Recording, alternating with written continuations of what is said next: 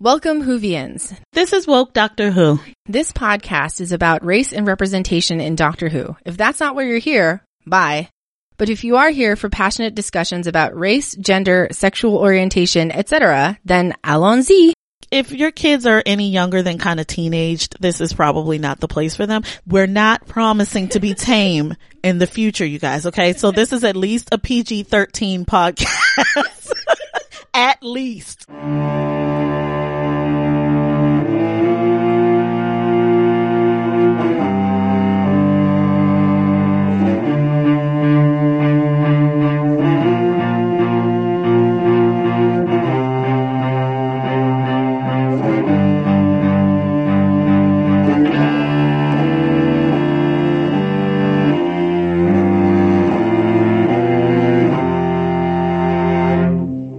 Hi everyone, I'm Eugenia. And I'm Toya. And welcome to Woke Doctor Who. Welcome everybody. And hi to all of our new listeners. Hello. We're so happy to have you here. Hi to everybody who's coming back. Welcome back. So today we are going to start off with a bit of a trigger warning. Today's topic is domestic violence. So following, there will be some discussion of both sexual and physical abuse. We want to let you know in the beginning and give you a heads up. And let's start the show. Okay. So, domestic violence is something, and so the way we're defining domestic violence is both child abuse and sexual assault and sexual abuse, sexual violence. So it's a little shocking that within this family show that we've seen so many instances of domestic violence and abuse. And it's just sort of shocking when you start to think back, like, things that you just sort of glanced at and were like, oh, okay, it's part of the plot, and then thought about later and went, oh no, that someone actually got hurt there and someone got very deeply scarred there. That's not okay. And it's interesting when you think back to the history of this show, and I think a lot has been made of Colin Baker when he first regenerated into from Peter Davison to Colin Baker. He underwent some sort of crisis and ended up strangling the companion Perry, and it was a really shocking scene to watch. Like, I remember like the first time I saw it and just sort of being like, oh, is this kind of show? Right. What am I watching? And so, especially for both of us, like, I love the hard hitting British police drama detective show kind of things where terrible things are always happening Absolutely. to women and children. But, those, you sort of have the assumption that that's going to happen in those shows. And then when you watch things like, there was literally a Law and Order season or series about, this sort of thing with, what was it? SVU. Special Victims Yeah. Unit, yeah. So to see these images and to follow along with these storylines without necessarily being like signing up for it, is kind of shocking. Right. Especially when we think of this as a children's show, supposedly, that there would be so many instances of violence, both physical and sexual, to children and to adults. I expect the doctor to be condescending. I don't usually expect the doctor to be aggressive or violent, and I don't necessarily expect there to be many instances of violence of that sort towards people. But then I think about the fact that if this is a children's show, if we really think about things like fairy tales, when they aren't in the Disney version, are horribly aggressive and violent, in many ways. And fairy tales seem to be all about the things in the world that are dangerous and scary to children. And then there's always the hero who comes in and gallops to the rescue and saves them. And so I think if we think of Doctor Who as a fairy tale, it kind of all fits together, maybe. Yeah, I can see that. But it still sort of goes back to whether it's a good or bad thing, in the long run for psychological development of adults. Yeah, is it? And I think maybe this is one of those instances. who knows? I'm not a psychologist, but maybe this is one of those instances where it's kind of okay in a controlled environment, right? So for the kid, this is scary, but the doctor will come, the doctor will fix it. And it's one of those instances where you feel like there might be danger, but there's always going to be somebody who steps in and makes things right, which does not necessarily happen in real life. And that makes it more of a safe environment to explore those kinds of things, maybe. Right. It's like a roller coaster, exactly. Like that has been inspected and thoroughly tested. But yeah, so, I mean, it could occupy that space, but when you start thinking about the people that are actually going through this, like we often talk about the marginalized in many times situations that we're, the situation is that we are, two marginalized people among other people who are also marginalized, and talking about things that affected us in the show that didn't affect other people. Right. And so it's interesting to think about this, especially in terms of like, our own personal experiences, like especially right now, seeing what's going on all over the media with Harvey Weinstein. Mm-hmm. Yeah, I couldn't remember his name for a second. Yep. And all of the sexual assault and rape allegations directed at him, which seem to be very well founded. Mm-hmm. And so to see how many women. And of course, there's definitely debate as to where this Me Too thing started. But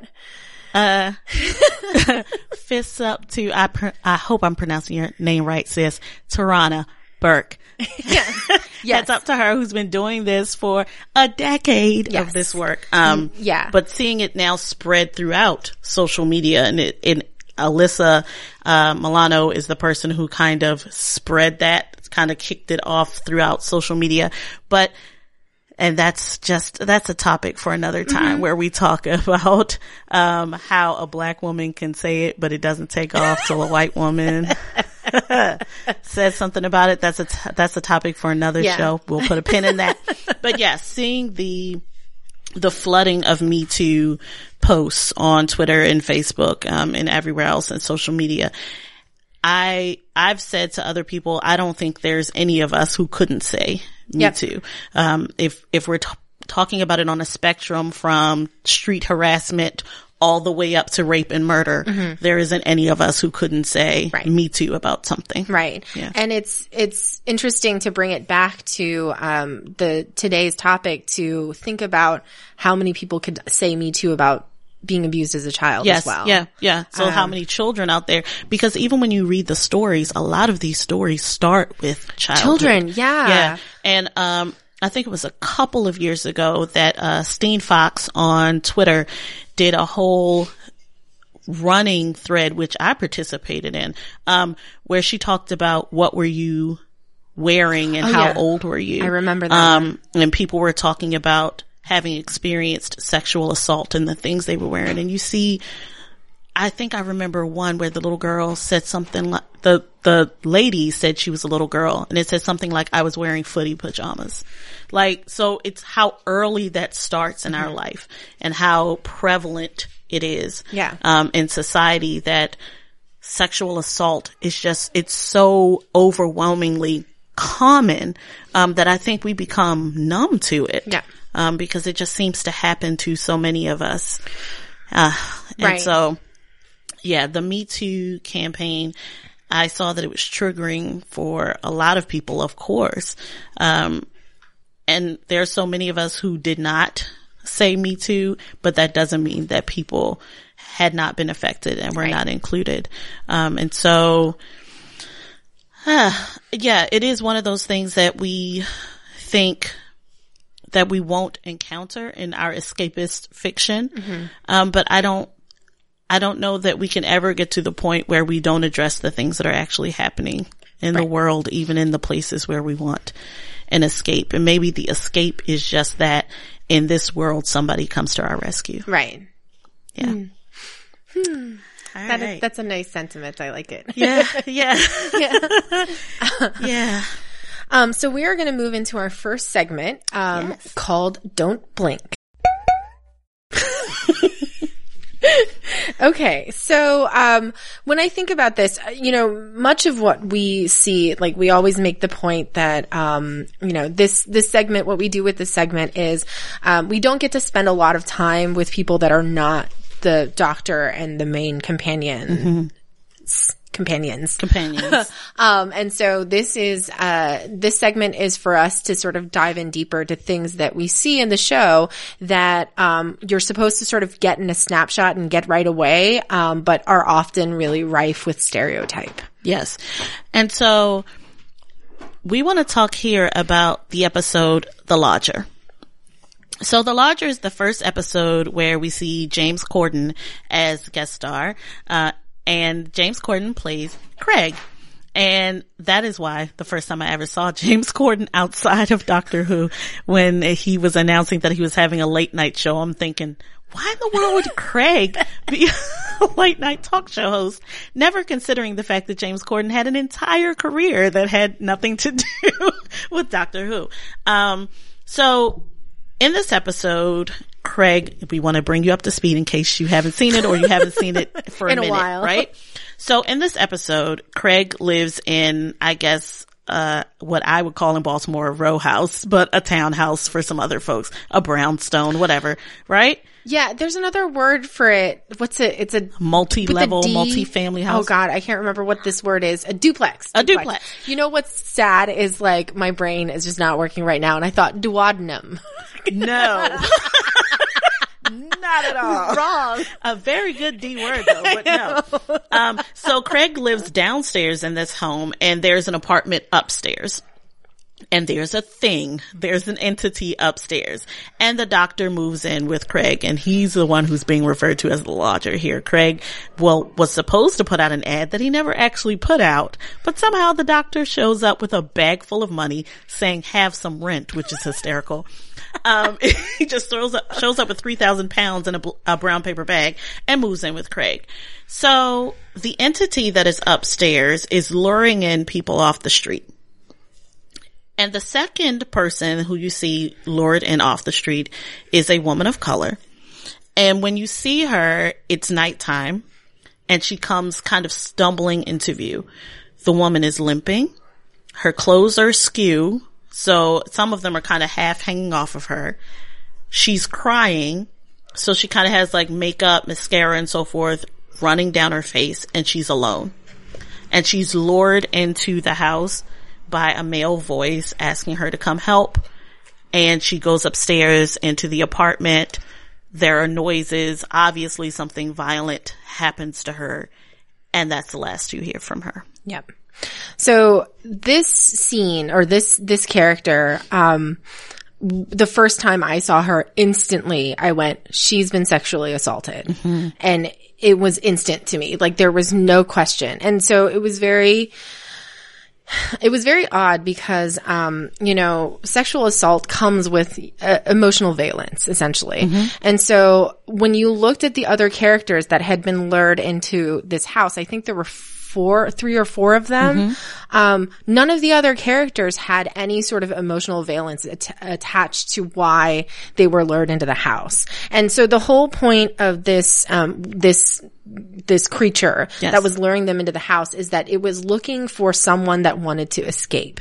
And so you as a viewer got a chance with the other people that had been, the other victims, to think, okay, well, what would they have been trying to escape from? Like maybe they're bored with their life, mm-hmm. or maybe they're just generally unhappy. Like you got to sort of make that up for yourself. But with this girl, I wasn't able to do that because immediately I went, oh my God, she's been sexually assaulted. Right. And that's why she wants to get away. However, that is already sort of like shocking to see, 1 out of 4 is suddenly something that comes with an emotional like timbre around it. Timbre? However you pronounce it. Yeah. But to see also this concept of, okay, someone wants to escape, and think about actual sexual assault survivors. Typically, they don't want to escape. They just want that to have not happened. Right. They want to go back to their lives as they have been already, Yes. like without this having happened, because so many sexual assault survivors, you know, it comes with so much guilt and it comes with so much Shame. self-blame and shame. And so many of them, like most of them just they don't want to go anywhere. They just want that not to have happened. Yeah, exactly. They just want to have deleted that part out from their lives. Right. And so to have that assumption being made already, oh, this girl has been sexually assaulted, so she wants to escape. No, I disagree. Yeah. I absolutely disagree that we should make that assumption in any because case. How do we know that she didn't have a whole life that she was very happy with? And the first thing I thought actually when I saw it was date rape. Right. Like Same that's here. exactly what I thought. It looked to me like she was probably wearing an outfit that one would wear on a date, and something has gone horribly wrong on that date. And all I think to myself is this woman of color disappears. Who comes looking for her? Who cares about her? Why hasn't the doctor come to her rescue before all of this happens? And so, yeah, the rest of that episode is kind of left with that thing in the back of my mind. Like, what happened to her? Because the other people do not look as if they've been visibly assaulted. They're just kind of going about their lives and they get pulled in. This woman has been harmed before this even happened. So this is just compounded harm. And I've always asked myself, what happened to that woman before she comes into the picture? And it's never brought up again. Right. You know? And it's frustrating because clearly we're seeing someone in an absolute vulnerable state. Yeah. And the other people that, are kidnapped, killed, whatever, I don't feel that vulnerability coming out of them. And to see that and then see in the end of the episode that the doctor semi helps the being, the creature, at least leave in some capacity or disappear, I forget. To think about that and think, well, no, he was at this creature, he or she, whatever it was, it, you know, it preyed on her. It preyed on her completely. You know, it took someone who was completely vulnerable and it forced her, well, it killed her, you know, and that's horrifying, you know, like when you actually think about the story beats of this episode, it's not something that, you know, sits well with me even today. Yeah. Like even when I go back and watch it, which I love that episode because the doctor and James Corden are just fantastic together. And it's a great, like hilarious episode, but like I can't not think about that woman and why it was that they thought it was okay to write her that way. She literally could have just been carrying a book bag or something and not have any sort of like emotional valence attached to where she was at that moment. And I wouldn't think of anything of it, but somehow they had to give the because that's what's happened with the others. Right. Yeah. And so, like, why her? Like, why make her appearance on the show different than the others? Yeah. And who knows, like, you know, I guess it's Hollywood. And so maybe if your first appearance on screen, you're crying, it gives you better, who knows? Better ability to get hired. I don't know. But when it comes down to it as a viewer, it's just not something that sits well with me. Yeah. Definitely. Yeah. Definitely. All right. Yeah. So, all right. So let's move to our next segment, and it's all about family and family relationships. And this one is called, Are You My Mommy? All right. So let's start with the episode. Let's see. In Tennant's run as the doctor, my favorite run, we'll talk about the Fear Her episode. So in the Fear Her episode, the doctor and Rose come upon London 2012. So it's the time of the Olympics. I still think that there is a missed opportunity for there to be a Tennant and Matt Smith crossover episode with London 2012. But, you know, that's neither here nor there. But it's London 2012 and people are gathering for the Olympics. And the doctor and Rose come upon this neighborhood where kids are going missing rapidly. It's 1 second they're there, the next second they're absolutely gone. So you don't see kids wandering off. They just go out of existence. They disappear. And there's this looming figure of a little girl in a window that they keep kind of showing. And it's a little black girl. And she's in the window with her hand kind of pressed up against the window, and she's made to look very menacing, very dangerous, very scary. Her name is Chloe. She lives in her home. Chloe Webber. She lives in a house with her mom. And clearly her mother knows something's going on. Her mother is also afraid of her. That's clear. And what you see is that Chloe is scribbling pictures of the children on the street. And as she does this, the children blink out of existence. They just disappear. So you find out later on in the episode that Chloe has been abused by her father. And Chloe and her mother say that her father died a year prior to this episode. But there's a figure of him, a picture of him in her closet that is menacing her. And we find that the alien being in this episode has come into Chloe's body because Chloe Webber herself feels very alone. And this alien being feels very alone and empathizes with this little girl and comes to be with her so they can be friends. And the alien being repeats over and over through the episode, I love Chloe Webber. You know, I want Chloe Webber. I love her. And so this episode is both one that I love and one that bothers me very much. I love it because I love that this being could feel her through space, and empathized with this child and wanted to be with her and loved her immediately. Took her kind of as a sister because the doctor talks about how these beings fly through space with their families, millions of them at a time. And the being feels so alone and takes Chloe as a family member and attaches to her and loves her. What bothers me, aside from the fact that we're putting a little black girl as the big bad of an episode, which irritates the hell out of me, but also that Chloe is not actually dangerous. Mm-hmm. Chloe is sad and she's lonely. And those kids that she's disappearing off the streets, she's doing it because she wants to have company. She wants to have a family for herself and for this being. They just don't want to feel alone. And to make a little girl's sadness and pain analogous to danger, bothers the hell out of me, and I think rightfully so. I think it's interesting to see how the abuse that Chloe has suffered, she has translated into art. Mm-hmm. Right? So these are all drawings that she has. She's pasted up on the walls, in her room. And I find that very poignant that you would channel your sadness, your hurt, your depression into your art. But I think the whole episode is basically the visual representation of hurt people. Right.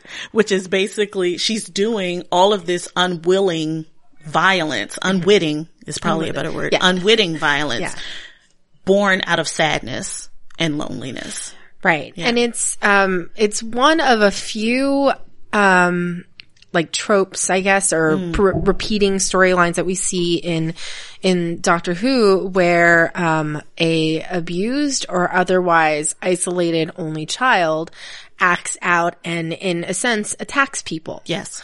And that's kind of disturbing, you know, because when it comes down to it, like, these are not people that don't exist in the real world. Right. You know, like there are only children that are abused. And, when it comes down to it, like, for them, you know, no doubt they would have seen this show, or if they're Doctor Who fans, right, they could be watching the show and go, okay, what are you trying to say about right. me? You know? Yeah. But it's sort of interesting to think about, the type of abuse that she would have, like what it was that got her to be lonely. Like, how did she get there? Mm-hmm. Because, you know, the father, was clearly, someone that they have escaped, since he died. Right. What was it, the year before? The year before. And so why, like, you know, and there's a lot in here about coping and recovery from trauma and PTSD, but, you know, what happened to her that made her so isolated? I was saying to Eugenia earlier as we were preparing to record that the impression I got from it was that the father had sexually abused Chloe. And they talk about him dying a year earlier. And I said to Eugenia, did they kill him? Like, and she did say that a lot of times when we watch these kinds of things on television, right, it ends with the getting away from the abuser. I'm thinking about Lifetime movies where they find like, I just watched that movie, Enough. Yes. Where they kill the abuser in the end. And this feels like, what if you did kill your abuser, but the abuser isn't gone? Right. You know? Yeah. And what is the aftermath? After the abuse has stopped, how do you then process and deal with it emotionally? And so Chloe has PTSD, and it's something about that continuing pain and loneliness in her heart that has called this being out of space to be with her. And that could be such a beautiful thing. Yeah. It could be something beautiful to say. And yet instead. Yeah. Inserting the father in there and having him still be the specter over her. Yes. It changes the tone because, you know, what was the little creature called? I forget. It was really pretty. Yeah, it was. It looks like a little dandelion fluff. Oh, a little dandelion fluff. But it was sad from loss. It was isolated from loss. Yes. Do we think Chloe is sad and isolated from loss? No, not to me. Right. You know, she's isolated and sad because she's been abused. She's an abused child. Right. And so it's weird to sort of, because, you know, this is something that I don't know. I think that even kids would be able to separate, like, oh, she's sad her dad died, or she's sad because her dad was terrible to her. Yes. You know, like, I think even kids would be able to connect that these two are different things. Right. And it's weird because in the episode, it's clear that these things, the disappearing of the kids, is a recent thing, right? And so the alien has only been with her for a while. I don't think the alien has been with her for an entire year. And the mom talks about this isn't her normal. Right. She is a good student. She sings on a choir. She's a great kid. And she was all of those things while the abuse was happening. Right. So the dad is dead now. And the alien has come and is now, she's the host body for this being. And now all of a sudden, you know, she's acting out in ways that cause harm to other people. Yeah. And it's upsetting to me because given that she's someone who, Chloe herself is someone who is suffering and who is, coping after traumatic events and has PTSD, and you have this creature that comes in for essentially their own purposes. Yes. It almost feels like she's just swapped out an abuser. Yes, exactly. And that's so upsetting because, you know, we end up seeing this creature like being successfully able to leave, you know, through the, through the heat from the Olympic torch, right. And like we see this creature, we're supposed to see this creature in a little bit more, positive light. Yeah, we're supposed to be sympathetic. We are. We see them in a sympathetic light, but when you think about it, this was actually like someone that was, again, preying on someone else's trauma. Yeah, she's been invaded. She didn't welcome the alien in from what we can tell. And it's so sad because you don't really need to go far you don't need to scratch very far below the surface to sort of say, hey, wait a second, this doesn't seem as happy and positive as you make it seem. Yeah. It's a codependent relationship. Yeah. Really. Yeah. It really is. And what bothered the heck out of me is that now that the alien is gone, right? Supposedly, all of the awfulness should stop, right? Because the reason why she is snatching those children off the street is to serve as family for the alien. That should be the end of it.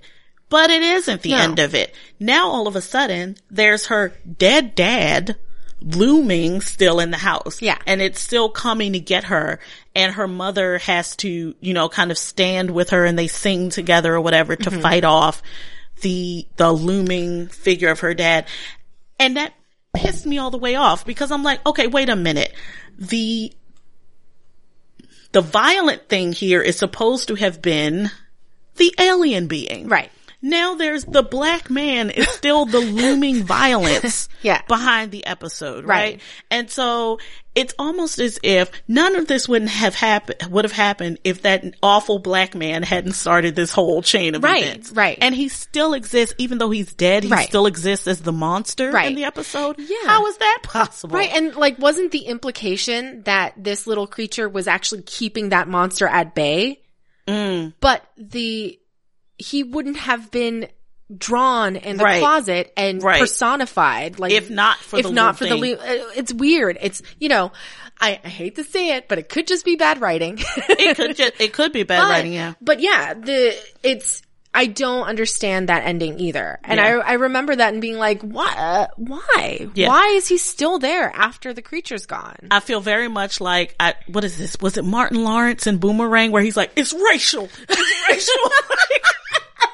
Y'all can't see me, but I'm doing the hand thing that he does. Like, go look up clips of Boomerang and you will see him like doing the hand thing. It's racial. It's racial. Like that's how it feels. That somehow, even though the little alien dandelion fluff was supposed to be the violent thing in the episode, the looming specter of the black man still turns out to be the big bad. Well, and it's weird because that same episode carries another very racially charged moment. Indeed. With, I always call him unnamed black man in Love Actually. Yes, Does he actually Colin's friend. Colin's he probably friend. does have a name. I just don't know what it is. Yeah, because the plot never made it important. Yes, So yes. that's why. But anyway, so But he's the one who tells Colin Yes. he's not good looking. Yes.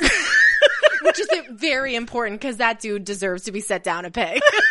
Let's be honest. Yeah. But, yeah, so he's there working for the council, which I Yes. love. The council.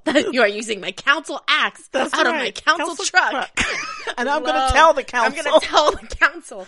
But, very early in this episode, when these kids start disappearing, one of the white parents, ends up trying to finger him for the kids disappearing. That's right. Saying, it was you. Didn't say you both, because he was literally standing next to his coworker who was white. And so, but said you directed at the one black man in the entire episode. That's right. That's right.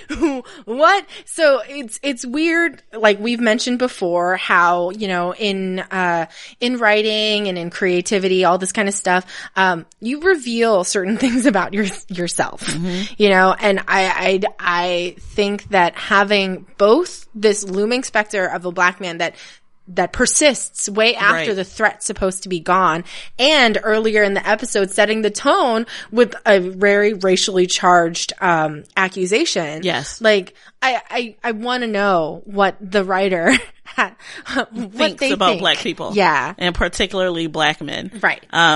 Yes. And it's pretty clear that Chloe's father is a black man, even though you've never seen him. Like the little girl the actress who plays Chloe is clearly not a biracial kid. And she's actually several shades darker than the woman who plays her mother. And so you have this image in your head, particularly when they show you the image in the closet. I think he actually has locks. He does. So yeah, there's this image of a dark-skinned man, maybe with locks, who is kind of looming as a specter in the background of the entire episode. Yeah. Yeah. It's not okay. So, yeah, watch that episode again Yeah, and see if you're not doing seriously. the it's racial thing with me. Racial. Right? So there's other family members that kind of run into the domestic violence topic as well. So let's talk about the Idiot's Lantern episode. Yeah, I've forgotten about this. So one. this is the episode with Queen Elizabeth II's coronation. Yes. And the Doctor and Rose show up thinking they're going to see Elvis and they think they're going to New York, and Rose is kind of like, this is a very London-y looking New York. And so, come for the cute costumes, stay for all of the talk about domestic violence through this episode. Because what we see is that there is a family with a dad, a mom, a grandma, and a son, and they get a new television set so that they can watch the coronation ceremonies. And the grandmother is one of the people who winds up without a face because it has been sucked off and her essence has been sucked out by the thing that kind of lives in the wires. And it's actually called the wire, I do believe. Is it? Oh, yeah. I just remember are you seated? Or what is it? Are you comfortable? Yes. Let's begin. Yes. I think the entity is called the wire. And so in this family, the dad, the husband, is Mr. Connolly, I believe. And I know it begins with a C. It's either Connolly or Conway, something like that. Mm-hmm. But he is horribly abusive to the wife and son. Now, we don't see him beating them up, but there are lots of like threats of it. There are a lot of references towards it throughout the episode. And it begins quite early in the episode where the Gran, before her face gets sucked off, refers to him as their Lord and Master when he comes home from work. So it's already setting the scene that this is a guy who is horribly controlling over the household. And then you see a scene where they've now gotten the new television set and the dad is super excited about it and everything. The mother and the son are clearly traumatized looking, and he says to the wife, smile, you should be smiling, look what I've gotten you. Meanwhile, her mother is upstairs without a face and she can't eat and they don't know what the hell is going on. Yeah. And this episode, I think I vaguely remember the grandmother sort of being the son's sort of best friend. Yeah. Was it something along those lines? I'm trying to remember. Well, we see that they must have some kind of a relationship because at some point the son is the one who goes upstairs and tries to engage with the grandmother. And the father kind of yanks him away from there. So yeah, there's some kind of subtext that maybe they have a very close relationship and that she kind of acts as a buffer between him and the aggressiveness of the dad. Because I had always assumed that she was the dad's mother. Yeah, but in the episode, she's the wife's mother. Oh, she is the wife's mother. Yeah, the wife puts him out and says, this is my mother's house. Oh, I see. Yeah. Okay, now I remember. Yeah. And at one point she says something like, there was a monster in my house, but it wasn't my mother. Ah, right. Yeah. Yeah, and it's very interesting because, this took place, the Queen's coronation would have been in the 50s, it was right? 53? 53. Yeah. Okay, cause it was the current Queen's coronation. Yes. So, this was a time that was very filled with domestic violence. Mm-hmm. And so, again, we could have almost put this in Don't Blink because it's a very, very much a marker of that era that, men were abusive to their wives and kids. Yes. And there's lots of, we don't see actual punches or slaps or whatever, but we know it's happening. Mm-hmm. Like there are things throughout where you're like, oh, okay, this is an abusive situation. He says something to the son, where he says, don't think I'm finished with you. Oh, yes. Yet, yeah. Right? Mm-hmm. Which is clearly a threat of physical violence later on. There's all kinds of emotional and mental violence when he says things, to the son like, and don't think I'm letting you go to college. You're going to come and work with me. I'm going to make a man out of you. Mm-hmm. And sidebar, the son reads to me as gay. Uh-huh. Yeah, me because too. he does lots of references to him as being soft. Mm-hmm. I don't think he literally calls him a pansy, but there are things like that. Yeah. Where, I'm going to make a man out of you, that kind of thing, where he's hinting that the kid is feminine. Right. He's the generation that built toxic masculinity. Yeah. Like this is, a lot of us as adults grew up with parents from that era. Yes. And so it's very much like, this is where it came from. This is where it starts, you guys. This is where it starts. And it's very interesting because I'd completely forgotten about their last name, Connolly, because this was a very big, sort of, I guess they called it a racist joke back then, especially among the English, that they were always insinuating that the Irish beat their wives. Yes. And beat their kids. And so when you have someone with an Irish last name of Connolly, kind of, sort of, even Americans. So that's even playing Americans on stereotypes. Like me, Yep. This stereotype sort of pops into my mind of like the Irish father that beats his family. Yep. And so it's very strange to think about because, This episode seems to be very, I feel like I've seen that kind of episode in every show I've ever seen about, time travel, in that they go back to the 50s and it's the era that watched the Donna Reed and the Leave It to Beaver and like got into TV. And it was also the era that was so filled with like child abuse and domestic violence, you know, and it's just very interesting to sort of think of it, in context with the rest of the show. Like I'm sort of, I don't know, like I don't know if I want to take it, like I don't know if watching it that I took it seriously at all for that reason, because it seemed to come so much out of that time. Yeah. And that's not good. No, that's but it is. It's one of those things you expect. Right. That, you know, that this is how households were. Right. And of course we know that not every household was like that. You know, there's no way in the world that every household, the man was abusive and the woman and children were cowering in the corner. That's not necessarily what was going on, but it always seems to be part and parcel of anything that comes out of that era, that we expect that there was a controlling and maybe a violent husband, and there were a wife and children who cowered in fear before him. Right. Yeah. And so we see stuff like his wife flinching when he screams, which reads to me as he slapped her before, when he gets angry. We see him telling her to behave herself and smile when the family comes over to watch the coronation after the grandmother has been taken. And in fact, during that same kind of scene, he called his son a mama's boy because he was talking about his grandmother, and the husband's, I assume this is his sister, she says something like, you should beat it out of him. And he says, that's exactly what I intend to do. You know, so that's another kind of veiled reference for me. The fact that the kid is seen as a mama's boy. Yeah. That's definitely coded language. That's coded language, right? And we're going to beat that out of him.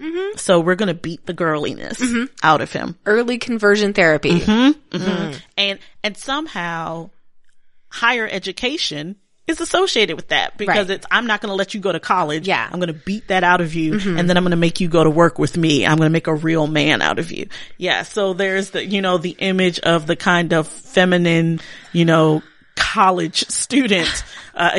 So yeah, the idea of college education has feminized you, which is hysterical given how women were actively being kept from opportunities to seek higher education, but somehow that makes you feminized. Right. Yeah. It's fascinating, isn't it? To think about, to see this episode and to think about like where we are as a society at this point. You know, I really think those people still exist. You know? They absolutely and still exist. It's so funny because it's so easy for us to just sort of stick them over in that time capsule of like, oh, that was the 50s, you know? Or the early 60s, whichever it is. Yeah, I think it was 53. Yeah. But they absolutely still exist. Those people are not, they're not all dead. Yeah. And their children are definitely not, right? Because their children are like our parents. Right. And actually some of them might be our parents, who knows? Yeah. Anyway, the point is that those baby boomers and stuff, they're still here. Right. And influencing society heavily, as we see. And even at one point, the kid says to him something that I see being said a lot lately.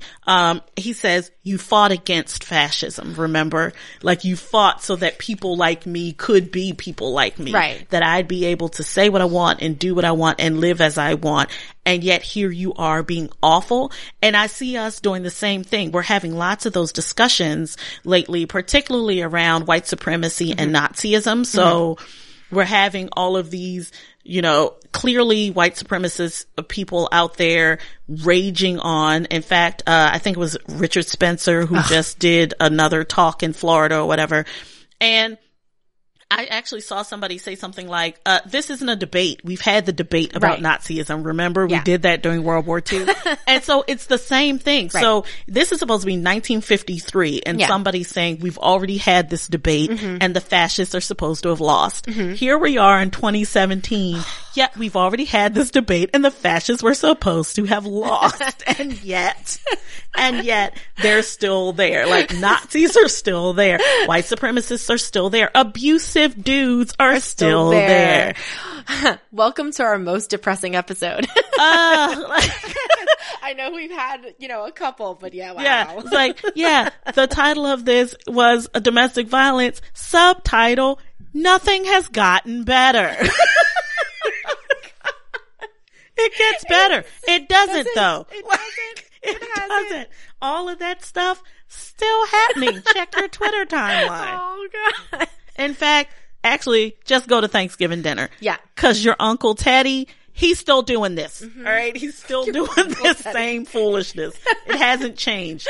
Say something to him about it. Thanks so much. Yeah. Yeah.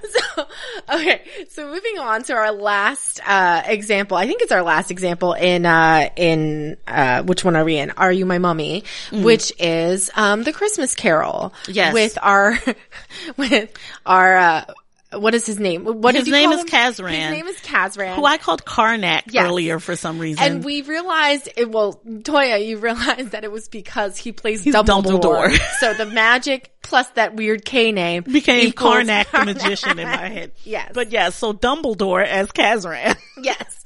Also known as Michael Gambon. Yes. So Michael Gambon plays Kazran in this episode, and Kazran, another lonely single child, we see that he was abused by his father. Who was also played by Michael Gambon. Also played by Michael Gambon. Yeah.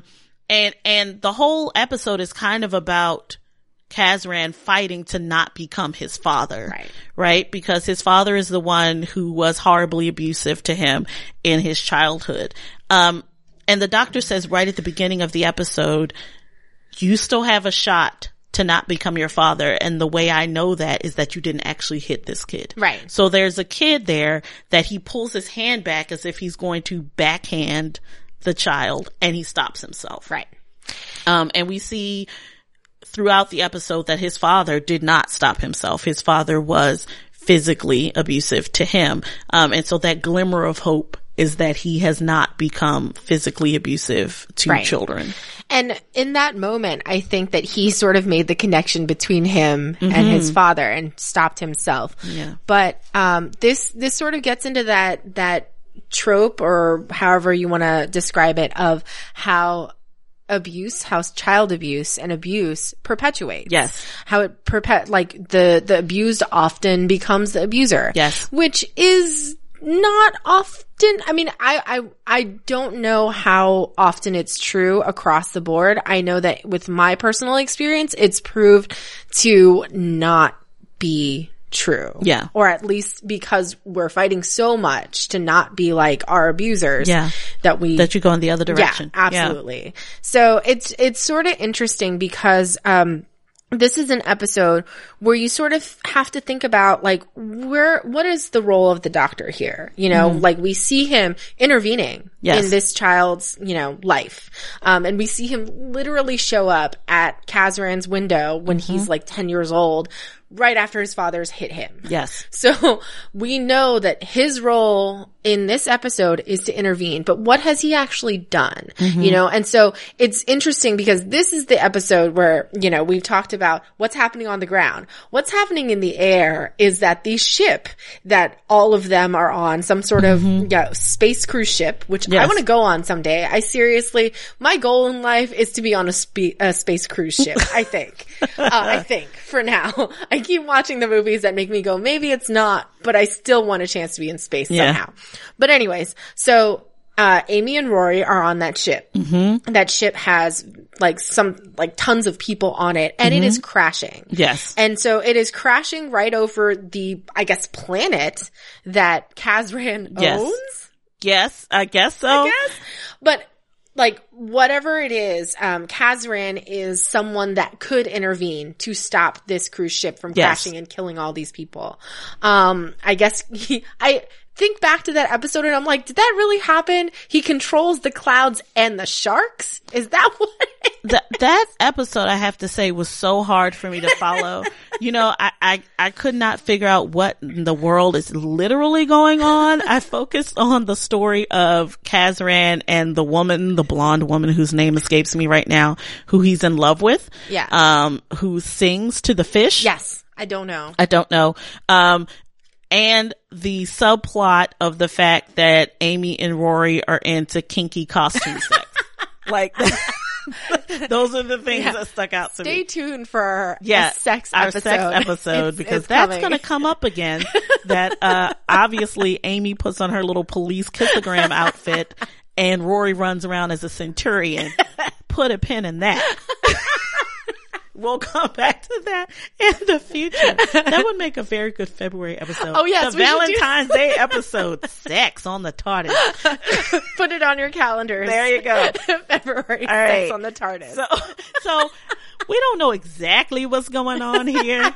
We haven't figured it out, but I think that's the whole point of Doctor Who. Like, yeah, you just have to suspend disbelief. Right. We don't know what the hell is going on. We don't really care. We know the Doctor has come and fixed something. Yeah. So we know, yes, even with all the sharks and singing and crashing cruise ships, we know that the Doctor has identified Kazran as the one person that could save everyone. So that's interesting because you have a lonely, abused child. Yes. Who, could use a lot, right? Could use a lot of help, could use a lot of caring, could use a lot of happiness. And we see the Doctor come in and we go, okay, cool. The Doctor's going to save him. But no, the Doctor wants to change him. Yeah. To make him as an adult, make Kazran as an adult, save his friends. Other people. Yep.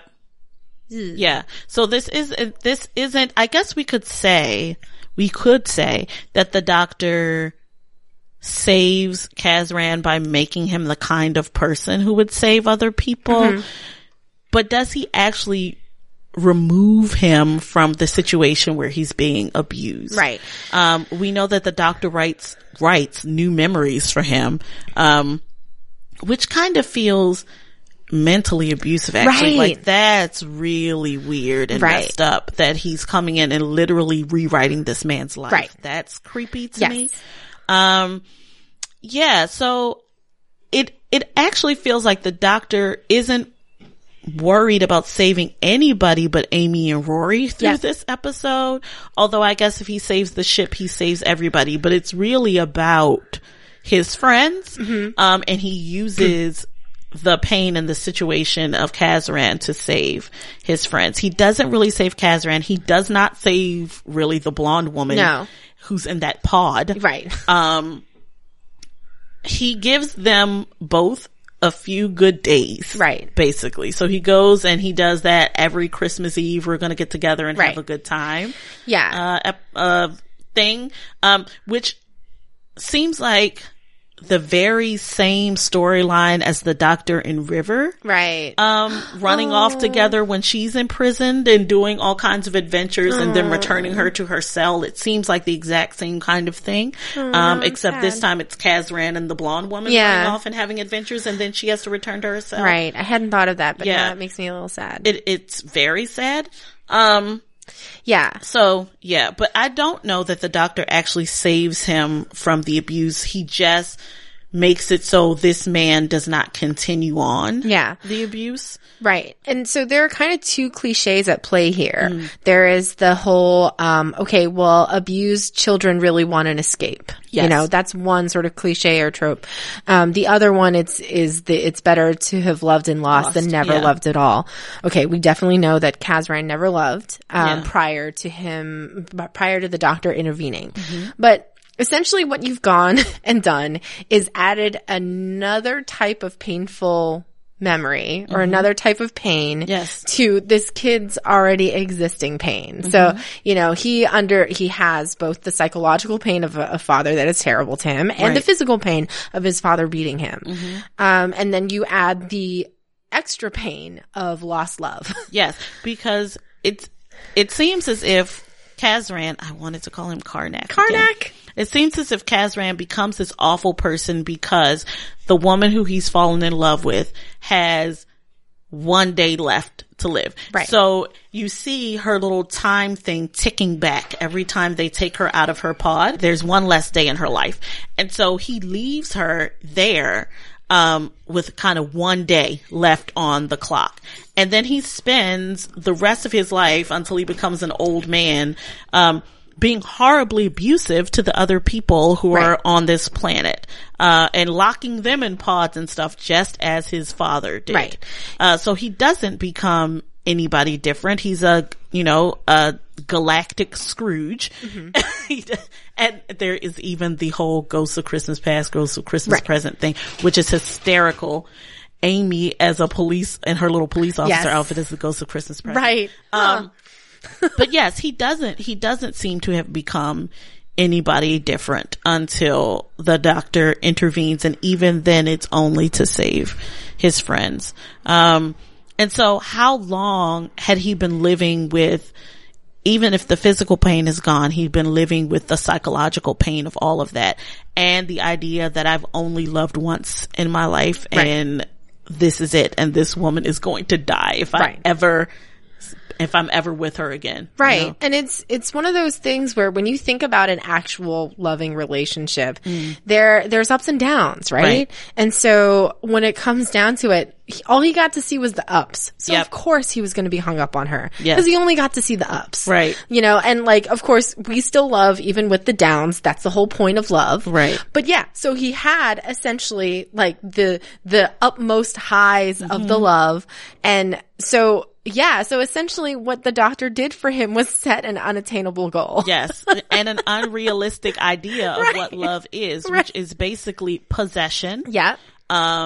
And a life free of any kind of conflict, because it's only the most fun thing on the most fun day of the year. Yes. And you get to go off and party and gallivant together with a being who can take you throughout all of time and space. That's totally not what love ever is. Unfortunately, because that would be super fun. Yeah. But no, that's not what love is. Yeah. So he's left with this unreasonable expectation, and an unattainable goal of this perfect woman who he thinks is perfect because he only sees her one day a year. And the rest of the time she's under glass basically and frozen. She's like Sleeping Beauty. Yeah. You haven't seen her have a stressful day and take it out on you. Yeah. And she's literally on ice. Like that's what they call it.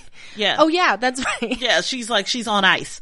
And isn't there a whole thing with that? Like, is it the refrigerator? Like you fridging people. Fridging people. Yeah. Literally. Yeah. Literally. She has been fridged. She's literally on ice this entire time. So, Yeah. And it's weird because, you know, in many of these instances, you want the doctor to step in, right? And you want him to help. But I don't think he's helped at all. I think that often, like in many of these instances that we're describing today, we've just changed the abuser. It's gone from the existing abuser to a different one. And so with Chloe, it went from her father to this weird manipulative chrysanthemum thing. Yep. And then here, like, it's sad to say this, but the doctor has become his new abuser and manipulator. Yeah, because he's a puppet master. Yes, He's exactly. manipulating him. Yeah, and manipulation, it really is a form of an abuse. It is abuse. I mean, we don't talk about emotional abuse a lot, in our society because it's kind of hard to figure out where it is, you know, like you don't show the marks of it, but it's very there and it's very deeply felt. Like I've often compared it to, you know, the difference between emotional and physical abuse is, you know, living through something like a bombing that was just sudden and then living through a war zone, where you're just sort of looking around every corner to say, okay, who's going to kill me today? You know? And so I think that, very often the emotional abuse can stick around much longer than, I mean, it might or might not. It really depends. Of course, every person is different, but the emotional abuse of having that, like, that sort of slow buzz, that like low tone buzz throughout an entire life versus like having the sudden spikes of the person, you know, hitting you. Like it's really interesting because you don't show the marks of it. And so we don't talk about it. We don't identify it. And very often it's always there, like under the surface. And so, he's sort of switched out the emotional, the physical abuse for the emotional manipulation via the doctor. Yep. But, you know, the doctor is our hero, so we're never supposed to see him as the manipulator. But I think at one point Kazran even says, this is all your fault. Right. Like, if you hadn't introduced me to this woman and, you know, made me in love with her and so forth and so on, I would never have become this person. Right. You know, this is kind of your fault. So. Right. And it totally goes into the doctor's, like Matt Smith's doctor's age. Yes. Or like psychological development. Because Yeah. he is, like, as we keep saying, he's a large child. Yeah. And if a large child was to go into this situation and decide to fix it, this is pretty much what he would do. Yeah. Yeah. This is what he would do. All right. So our final segment where we actually do delve into sex and sexuality, which is known as Alonzo. So, let's talk about the Master, right? Okay. So there is an episode where we see that the Master has now gotten married, and he's married to a human woman named Lucy. Yeah. So at some point, we see Lucy with visible injuries, yes. right? From that we assume have been inflicted, not afflicted. Lucy herself is afflicted from bruises that have been inflicted by the Master, right? But she is still shown as being attracted to him, having a sexual attraction to him, and he is her husband, right? So what are we saying there? And I would say that, number one, it can be a very realistic portrayal. Because here's the thing. People often will say things like, well, why didn't you just leave? Right? When we talk about somebody having been abused by their domestic partner, why didn't you just leave? It's never that easy. Number one, because you're most likely to be killed after you've tried to leave. Right? But also because there are actual feelings for that person, and feelings don't necessarily cut off because you've been physically abused. And so it seems to me as if they're saying there has been a long history throughout their relationship of physical abuse from the Master towards his wife, with her continuing to be attached to him, to love him, to be attracted to him. So that is both realistic and horrible. It's a horrible thing to see that she continues to be connected to him and want him even when he's harming her. Right. And we do see, you know, her feelings, obviously her feeling towards him, just one feeling. That's all we get. Just that one feeling. Her feelings towards him change throughout her time on the show. Yes. The very first time we see her, it's, what is that episode called? Not the Last of the Time Lords, whatever it is. The one where Harold Saxon becomes the king of the world universe. So we see her delight in his absolute terrifying his lack power. Of humanity. Yes. Like, his power. His power. We'll just say his power. And so, you know, we do see in that first episode her just sort of like gleefully looking on as those Toclafane or whatever they're called destroy the entire world at her husband's behest. And, the next time we see her is a very different person. We don't see her crack a smile at all. We see her, and it's very interesting too how they dress her, because she's dressed very much like a politician's wife in the very first episode that we see her. And then the next episode where, you know, an entire year has gone by. It's literally been a year. And she is dressed in like a bright red spaghetti strap dress. Her hair is down instead much of more up. sexual. Much more sexualized, and she has visible bruises all over her. Yes.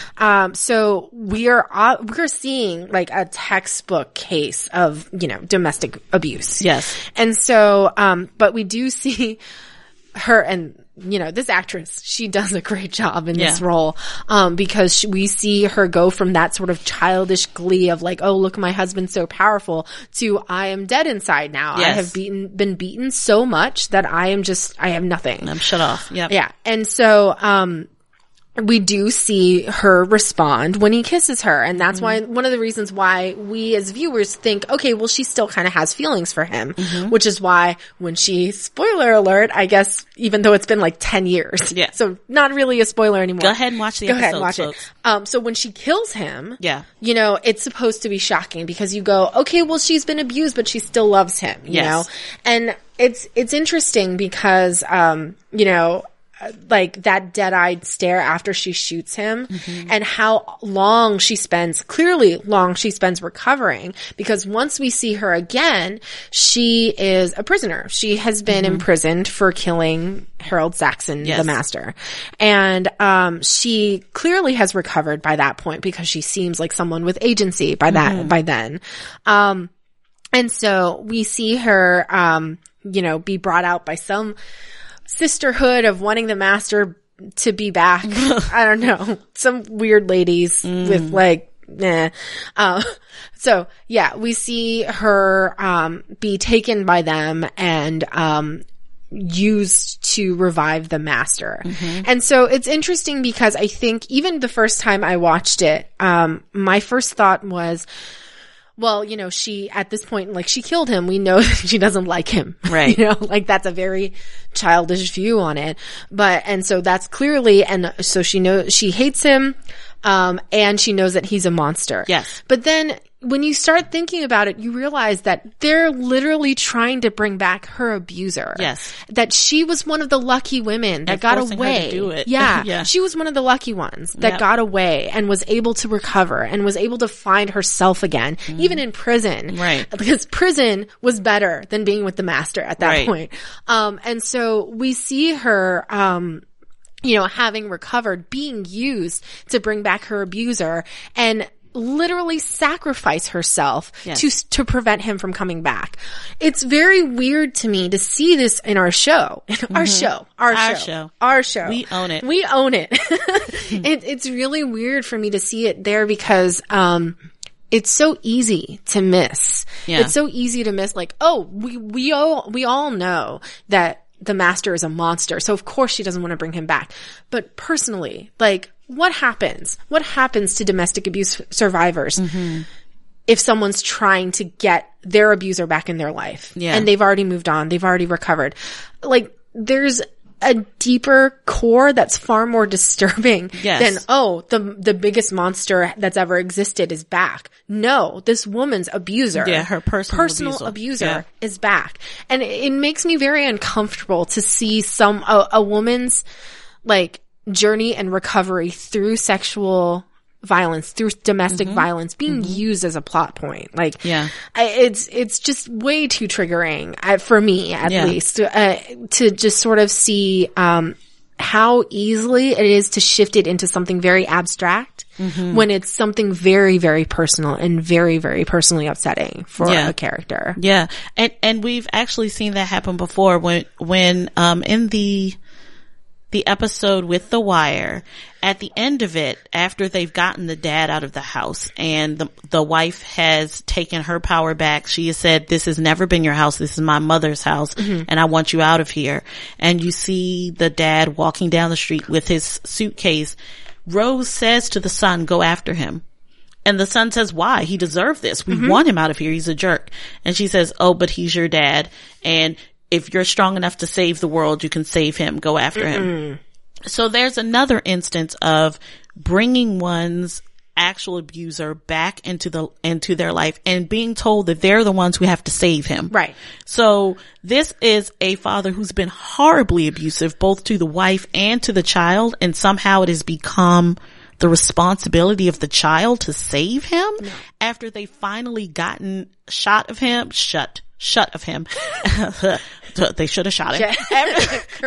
After they finally gotten him out of the house. Let's just say that, right? So after they finally gotten him out of the house, the thing that Rose tells him is go save the person who has brutalized you and your mother.